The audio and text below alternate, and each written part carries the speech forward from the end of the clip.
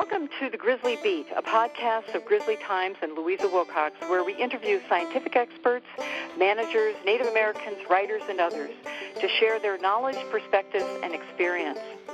This comes at a time of enormous interest in the grizzly bear's future as the government proposes to remove federal protections, and citizens are asking important questions. We hope the information shared here will help listeners shape their own answers. So, this is Louisa Wilcox with Grizzly Times, and we're here with Dr. Rob Wielgus, who has done a massive amount of large carnivore work on the effects of hunting on lions, wolves, grizzly bears, and many other topics. He's had a rough time recently speaking truth to power with his science, and we're here to learn more about that experience. But he's had a long and very auspicious and successful career that's directly relevant to imminent hunting of grizzlies in Yellowstone and ongoing hunting of wolves as well. So welcome, Rob. Hi, thanks. It's great to be here. Yeah. So you've been studying large carnivores like wolves and grizzlies and mountain lions and their prey for over 35 years. Maybe you can share a story from your early life that sparked your curiosity about wildlife. Well, my curiosity about wildlife was my mother. We lived on the outskirts of Winnipeg.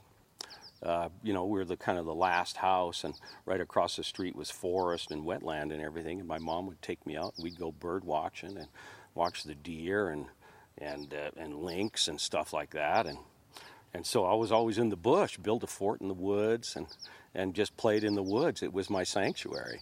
So that's how it all started. And eventually I found out that one could actually make a career living and working in the woods. And so I decided early on that I would get into the wildlife profession. While I was in high school, I decided that I would become a wildlife biologist. And you went on to study at University of British Columbia. Yes. With a very prominent scientist, Fred Bunnell, yes. Who you published a number of papers with. Maybe you could talk a little bit about how that experience shaped your view of science and research. Well, Fred was a great mentor. He really kind of shaped where my lab went later. So when I was with Fred, we worked in what he called the Center for Applied Conservation Biology. So it was science and hard science, but supporting conservation. And so everything, it wasn't esoteric. None of the research programs there were, just kind of basic natural history or anything like that. Everything incorporated natural history and science and evolution, but it was all focused towards conservation. And so that's where I got my, the really applied aspect of my research. Mm-hmm. And so after working with Fred for a number of years, and I saw how successful he was at using science in the political arena to advance conservation biology, I decided to emulate that when I ended up going to Washington State University and started the Large Carnivore Conservation Lab, which is basically an offshoot of Fred Bunnell's Center for Applied Conservation Biology, except focused on large carnivores. Well, that lab seemed unique in this country anyway. I mean, with your focus and all the graduate students you had running around, studying large carnivores. And a lot of your studies were on very rare ones. Right. The mountain lions, wolves, grizzly bears, and such. And a lot of their scarcity has to do with extreme hostility on the part of Europeans when they hit the North American shores, expressed through, trapping and poisoning and hunting and in the case of wolves, even burning forests down where they lived, which really sounds extreme now. But how important do you think laws like the Endangered Species Act, which are built on science, have improved conditions for some of those carnivores that have been so persecuted over the years? Well, enormously. I don't think we would have grizzly bears here without the ESA. We wouldn't have them in the lower 48. We certainly wouldn't have wolves here in the lower 48. It's worked for them. Unfortunately, it didn't work out all that well for endangered mountain caribou, the last population in northern Idaho that I worked on. That population, it looks like it's been extirpated. But for the most part, for large carnivores, it's been pretty darn successful. Again, the caribou is different because the population was very small to begin with. It was already in the demographic trap, with about 30 individuals or less. And once you get to that number, the cards are not in your favor anymore. Chances are the population will be extirpated. Right. That's what's happened with caribou. Well, it's not unlike what's happening now with the Cabanillas grizzly bear, or even the northern Selkirk's grizzly bear, or for sure the North Cascades bears, which not much is said about. But Right. you were just speaking about the demographic trap of when you get to such low numbers, you're sort of doomed. It's very difficult. I worked on the Selkirk Mountain grizzly bears for years and years. Right. And, it's a constant battle to keep that population viable because of the low numbers and the small area that's reserved for them.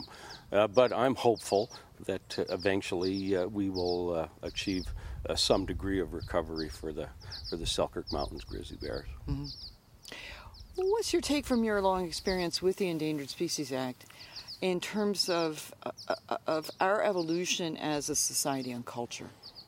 Well, I think, when we instituted that law, it just shows that, we're progressive in thinking about other animals rather than just ourselves. Kind of taking a native Indian approach to these kind of things, thinking that, look, these animals deserve to be on this planet just as much as we do.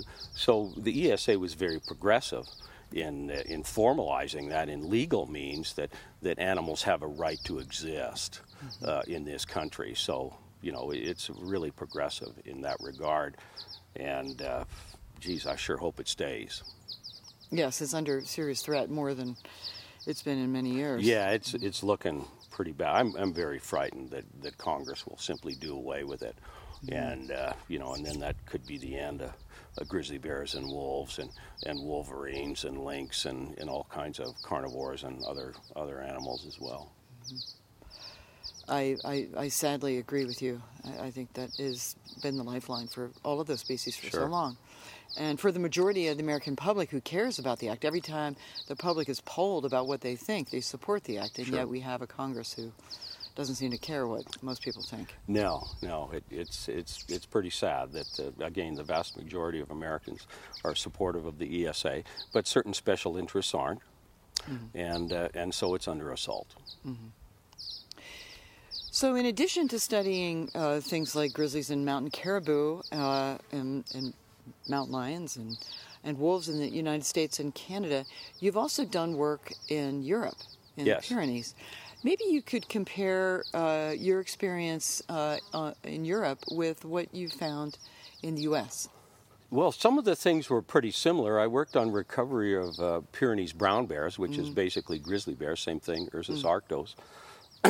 And we examined that population to find out what was limiting it and what was preventing that population from recovering. And what we found was that the sex ratio was heavily skewed towards males. The population was very small. So we recommended that female bears be brought in from Slovenia because they were the closest genetic match to these bears. And actually, it was done. The European Union and the government of France and Spain said, sure, let's do this. And we brought in Slovenian brown bears.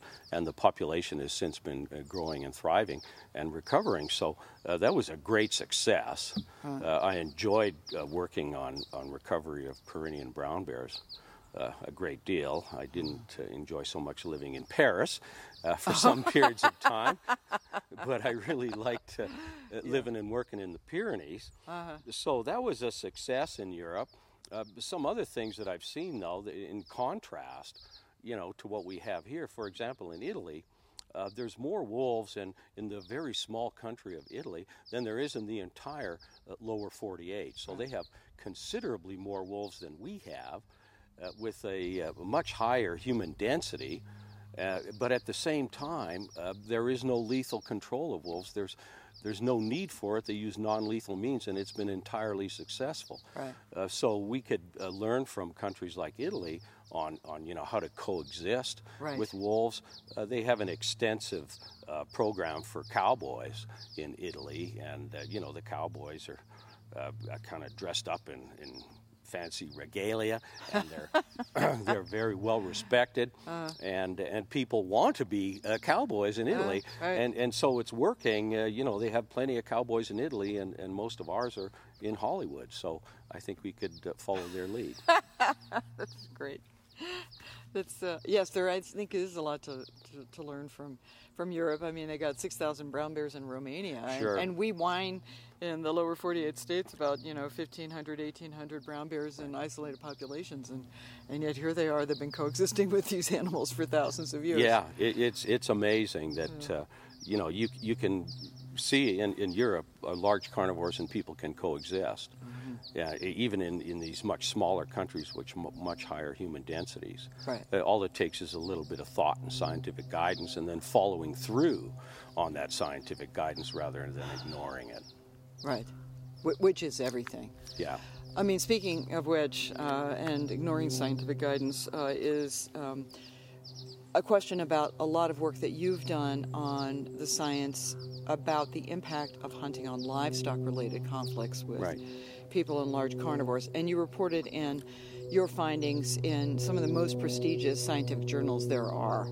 And what you found was really counterintuitive, that livestock depredation tends to increase with hunted large carnivore populations. In some cases, hunting doesn't decrease, but actually increases local densities of local populations of carnivores. Maybe you can explain how that is. Yeah, sure. Most of these carnivores are territorial and self-regulating. For example, my work on cougars with the Washington Department of Fish and Wildlife that we did for some 15 years, we found that when you remove a resident adult male cougar through hunting, then you have a vacant territory, and then typically 3 younger males from adjacent areas will quickly actually move into the area. And so instead of dealing with one older male cougar, and cougars don't get old by causing trouble, you've got 3 younger males, and these research has shown that it's the younger males that typically prey on livestock. So basically, what we found was that removing these male cougars tripled the risk of livestock depredation. Indeed, we found that throughout the state of Washington, that removing cougars in excess of 12 to 14% per year resulted in really high livestock depredation rates. And so what we did in Washington State, because of that, we limited cougar mortality to 14% or less in any game management unit to prevent this immigration of young males from pouring into any given area. And the livestock depredations have dramatically decreased as a result of that program. So we found that, social disruption of carnivores resulted in increased livestock depredation, increased complaints, and increased depredations on pets.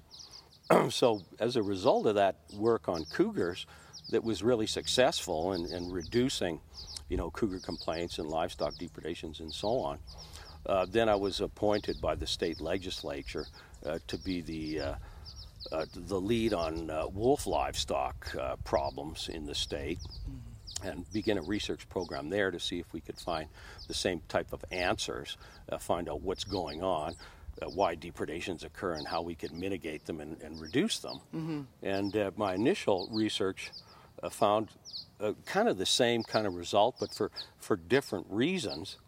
It appears that when you're, fracturing a pack, not if you kill the entire pack. Of course, if you kill the entire pack, there won't be any further depredations from that pack.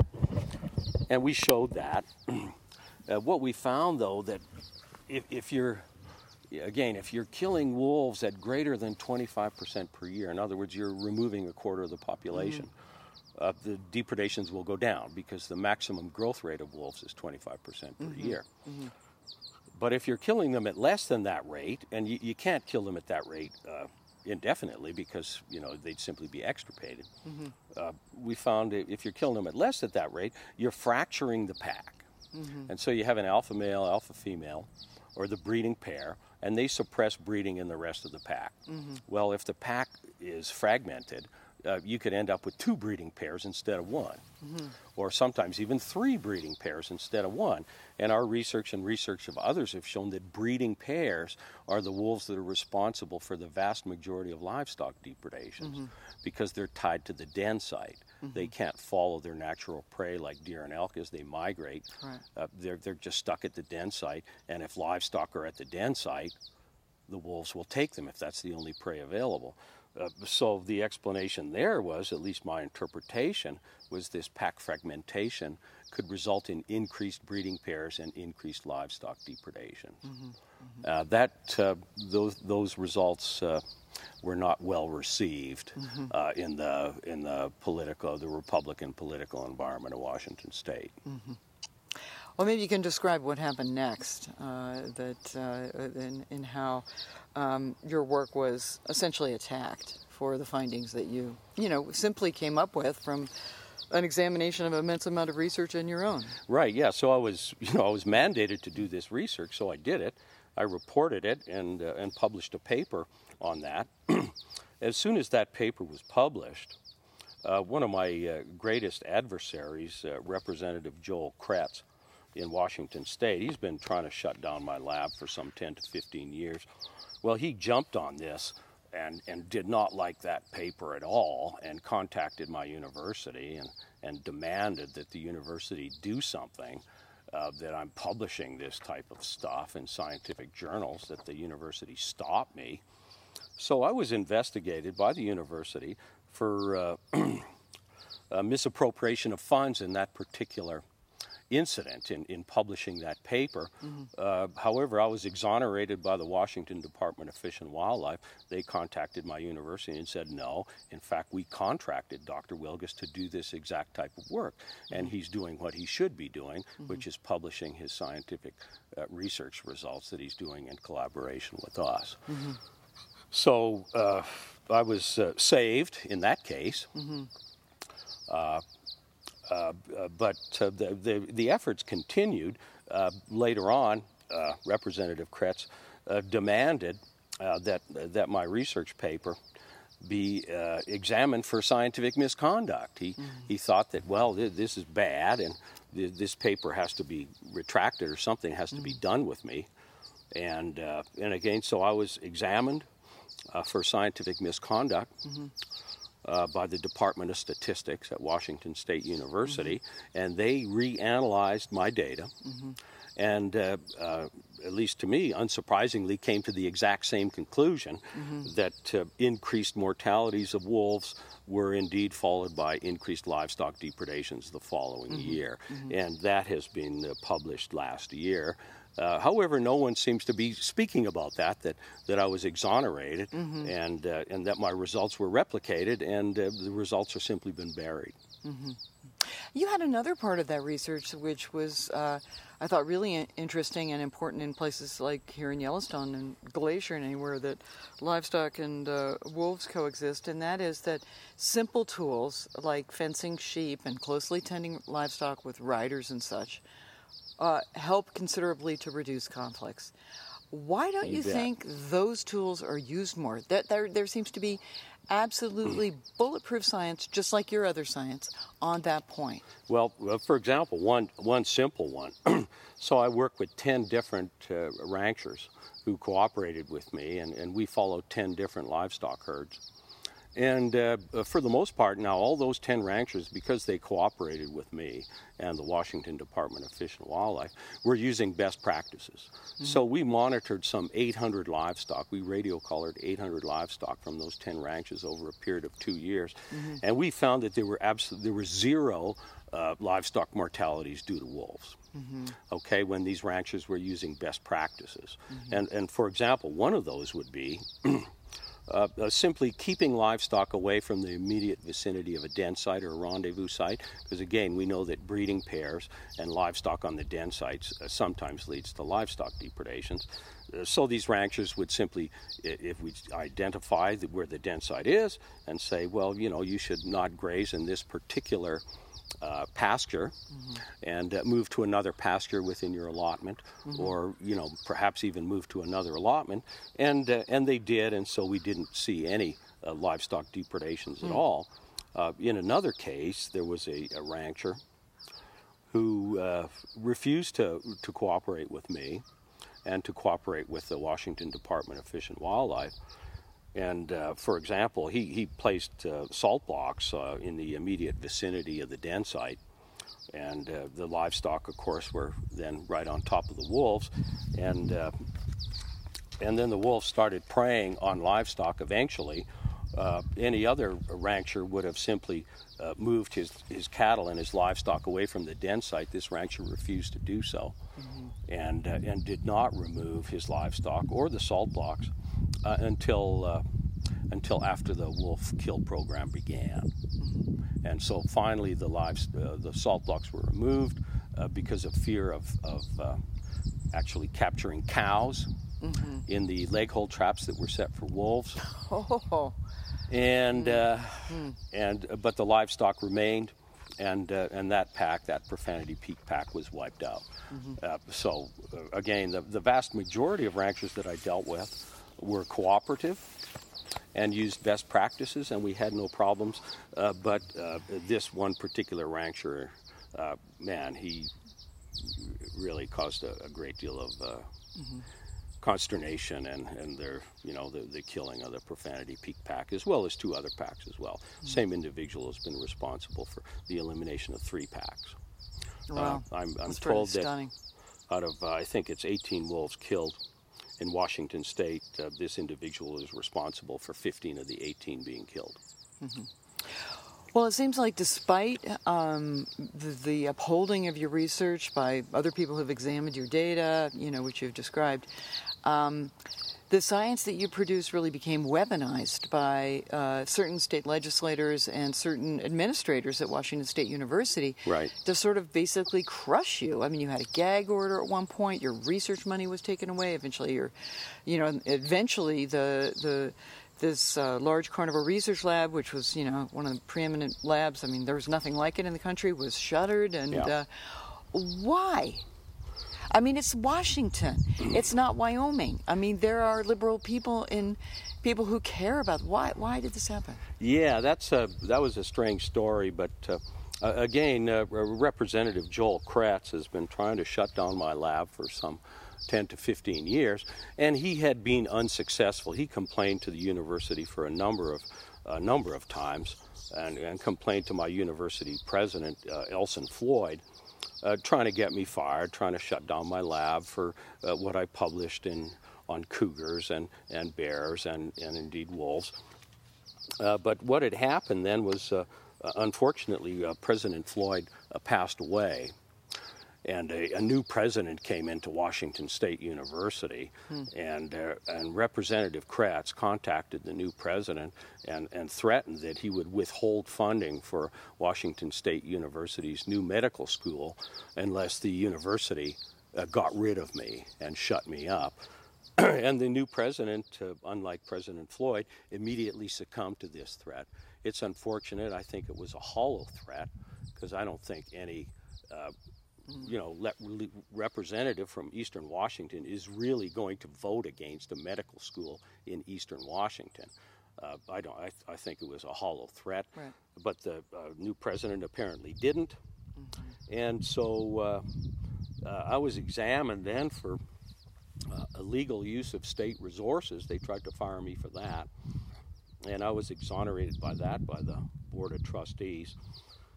And they also charged me then with illegal political lobbying, contacting politicians, but that was part of my job as a state lead researcher for wolf livestock. I had to produce things like annual reports, and of course politicians would get copies of them. So again, I was exonerated by that as well by the Board of Regents. And so the Washington State University publicly denounced me and my work.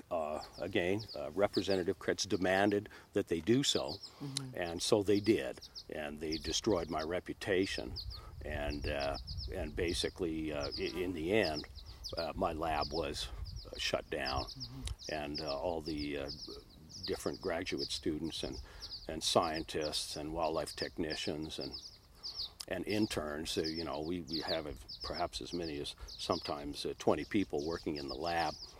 They were all let go, and the lab is now shut down.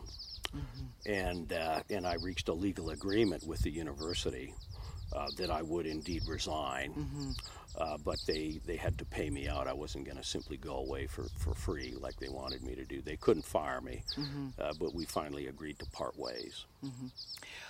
Well, as news over the last couple of years reached ears of, around the country, of anybody who's interested in large carnivores, we're getting news about your fate and the deteriorating situation, and it sent chills down the spine of a lot of people. If such terrible things could happen to Dr. Rob Wielgus, at the height of his career, a scientist and such, who's published in the most prestigious journals there are, no other research studying controversial species or carnivores was safe, nor were principles of free speech or academic freedom.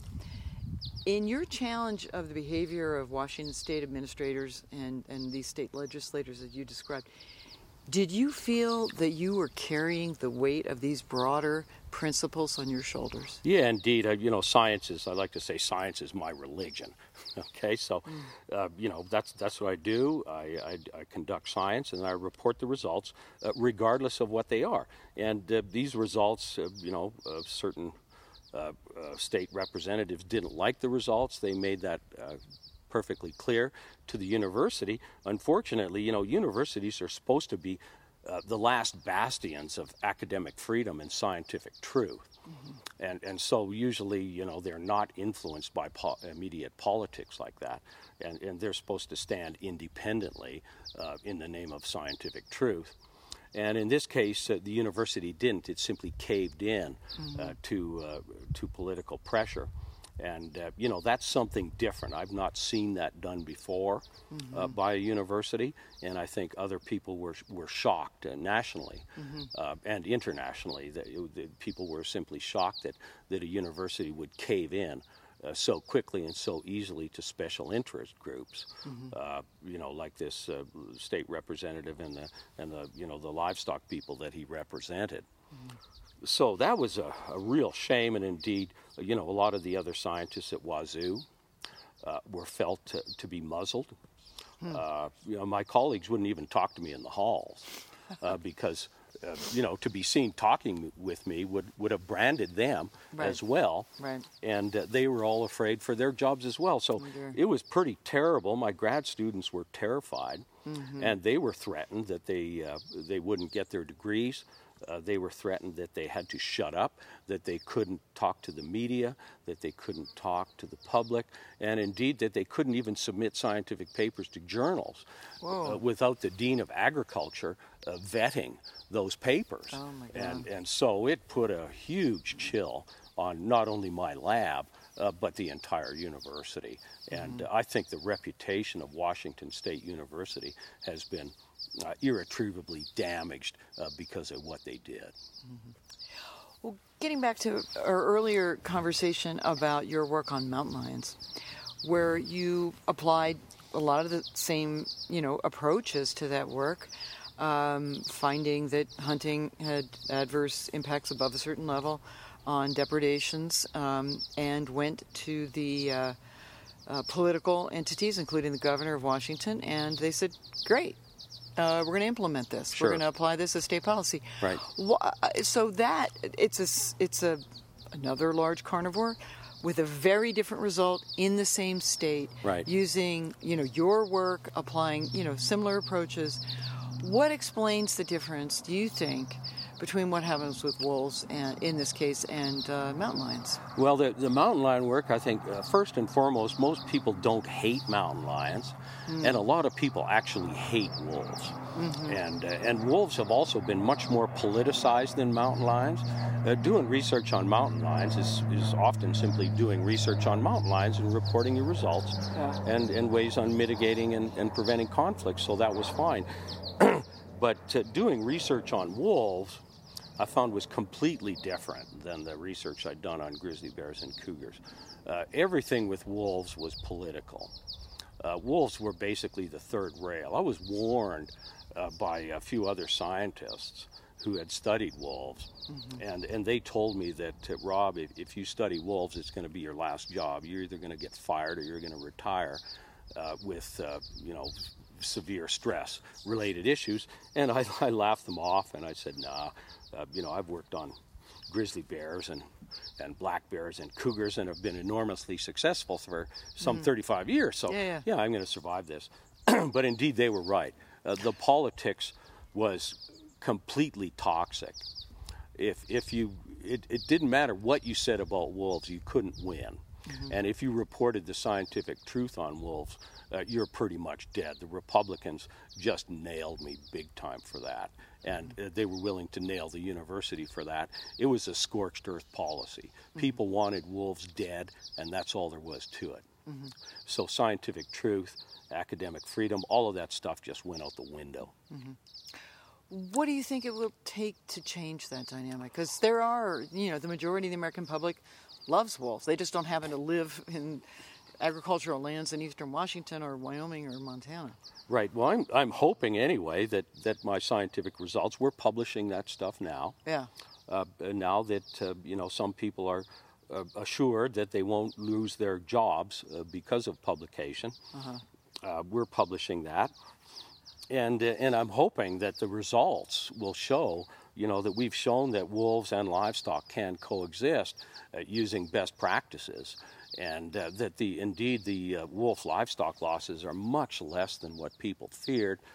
We found that, wildfire and logging trucks and mastitis and all these other things accounted for way more livestock deaths than wolves. Right. Livestock deaths due to wolves was 3 out of 1,000. So 1/3 of 1%. And so it was a real minimal thing. Hopefully these results will get out and people will understand that it's all been really overblown. And that, it's not nearly, in reality, it's not nearly a big a problem. No one's going to go out of business because of wolf predation on livestock. That's simply not going to happen. And the losses even are minuscule compared to all the other losses. So hopefully education makes a difference. That's all I can do. Right. Well, and so I'm getting the sense here. I wasn't sure when we met this time where your mood would be, that maybe completely defeated and I'm just getting out of it. But that's not what I'm hearing. That you're still publishing papers and you've got an insight on the role of education and how to persevere. And is that where you are? Yeah, I think science ultimately prevails. One politician used to jokingly call me Galileo. And they what happened to him? put me in the tower and that kind of thing. And Galileo was denounced. Yeah. But eventually, the scientific truth that he found came out, and I think the same will happen here. Science will win in the end. It takes much longer than what we hope. We wish that you could simply do the science and report it, and policies will change. But it's a slower process than that. Again, the science has to come out. It has to be replicated. It has to be shown over and over again, and we're showing that now. Then you have to educate the public, and then the public has to respond to the politicians. So basically, it's all about political change, and that takes a while. But I think there will be some political change, and politicians will eventually accept the scientific truth of what we found. So, Rob, shifting gears, that here in Yellowstone we're facing, for the first time in 43 years, the prospects within a month or so of a grizzly bear hunt. Right. And you've certainly done your share of research on grizzly bears, and you've spoken up about this. And with the exception of a tiny sliver of land around Grand Teton Park where hunting will be banned by the state of Wyoming, right, hunting will occur everywhere outside the boundaries of Yellowstone and Grand Teton Parks. Right. What do you think the implications are for both grizzlies and for how we manage wildlife in this country? Right. Well, I'll focus on some of the work that I've done on bears before. So I studied grizzly bears in Kananaskis Provincial Park, which you could think of as similar to our national park here. And what we found that when bears were killed outside of the park, So these are resident male bears, for example, and they live part of the time in the park, and they're fathers of cubs in the park. Mm-hmm. And when they were shot outside of the park, those males were replaced by new immigrant males, and those new immigrant males from elsewhere killed the cubs. Mm-hmm. And so that we found that hunting of bears outside of the park resulted in the deaths of cubs inside the park. Right. And so the idea there was what we needed was a buffer zone, a no-hunting buffer zone around that park. Mm-hmm. And then later on we suggested 7 different grizzly bear preserves for British Columbia, mm-hmm. Protected bear populations. And indeed, in that case, we established no hunting boundaries around those reserves so that protected park bears would not be killed. Mm-hmm. I find it inconceivable that we don't have such a no hunting boundary around Yellowstone Park, because hunting of bears outside of the park will directly kill bears inside the park. Mm-hmm. These are park bears that are leaving the park for a period of time. They're simply going to be shot. Mm-hmm. And if you're killing male bears, park bears, their cubs will be killed because mm-hmm. of infanticide. Mm-hmm. And so this is a terrible thing. It's an assault mm-hmm. on protected park bears. Mm-hmm. This isn't really, because their home ranges are so large, mm-hmm. these park bears spend a considerable period of time outside of the park, and they're simply not going to be protected anymore. Mm-hmm. I think the American people will completely disagree with this. I think everyone wants Yellowstone Park bears to be protected, mm-hmm. and they don't want them to be shot, but mm-hmm. they are going to be shot, and this is a travesty. Mm-hmm. Yeah, we saw a very tragic episode in the recent months having to do with the superintendent of Yellowstone Park, who was standing up for precisely what you were speaking to, a buffer zone around the park. And also, he was absolutely firm on Wyoming not decreasing the size of the population. Wyoming is all about reducing the size of what most scientists feel is an already too small population, sure, as well as isolated. And so here we have Yellowstone Park superintendent basically getting canned for speaking up not just for bears but for bison and other wildlife, and sending a chilling message to anyone in the Park Service sure. who wants to stand up for science or simply the park resources. Right, just telling the truth. It's similar to what happened to me. Mm-hmm. Telling the truth and expressing those facts results in one losing one's job mm-hmm. in the current political climate. I mean, it's terrible. We're in an anti-science period right now. Mm-hmm. We're in a period of alternative facts, although there actually aren't. There isn't such a thing, and a fact is a fact. You can't have alternative facts, but people are talking about alternative facts, and if you state the scientific facts, you end up losing your job, and protected park bears are being killed because of it, and the will of the people, the American people, is being completely ignored because of it, and it's just in a real tragedy right now. I think we're in a super critical period. Mm-hmm. where the wildlife and the American people are being downtrodden. Mm-hmm. Absolutely. Disrespected as to their own values. So if you were talking to, like, the younger you, mucking around the woods and having fun in the land outside of Manitoba and looking at critters, or talking to young students who are thinking about getting into research and science, what would your recommendations be? Well, my recommendations to my students and students, undergrad students, grad students, and all that thing was always saying, just report the facts, mm-hmm. follow scientific truth, regardless of what they are, and that as a scientist you have to do that.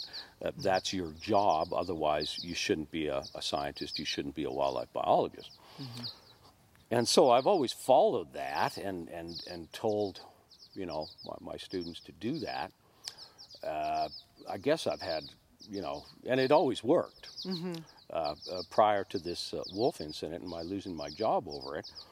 So I've given it some greater thought, thinking, well, what do you do when, telling the truth results in your being canned?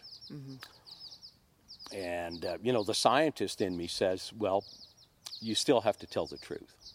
Mm-hmm. Because otherwise you're not doing your job as a scientist. You should be doing something else. Mm-hmm. I guess the emotional part of me tells students, tell the best you can without losing your job. I don't know, that's a real conundrum, and it's a conundrum that my students have had to live with. Full reporting and full timely reporting and one's career. Again, that we didn't have to worry about such things in the past, but now you have to. I don't know exactly what my recommendations are. I'm still thinking on that, what a young person should do. It was kind of okay for me to lose my job because I'm 61 years old, so I was pretty close to retirement anyway. But, that would be an entirely different situation for someone who's in their mid-20s or mid-30s, and to lose their job and then be blacklisted like I was and become a pariah and then no longer have a career. That's a whole different ball game.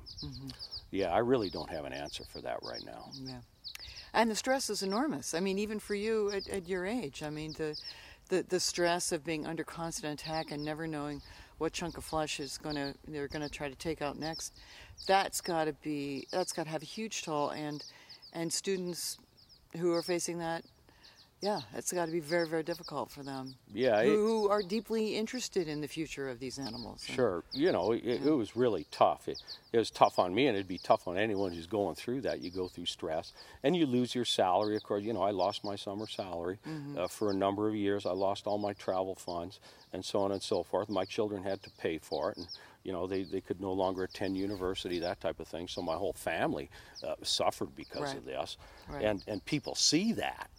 And then they think, do I want to go there? I could tell you right now, both of my daughters at one time expressed wanting to be wildlife biologists, and both of them no longer want to do so. That's telling. Yeah, it's real sad. It is sad. That, that my daughters who wanted to be biologists are no longer interested because they saw what happened to me, and they saw what happened to them as well. Yes. Yeah. That's real sad. Yeah.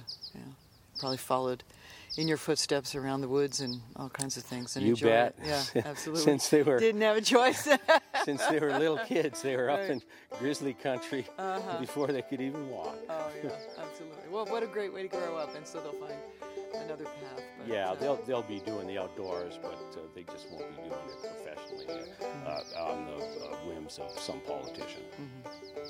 Well, thank you so much, Rob, for taking the time. We're talking to Dr. Rob Wielgus, formerly of Washington State University and one of the world's experts on wolves, mountain lions, and grizzly bears. And thank you so much. Thanks for having me.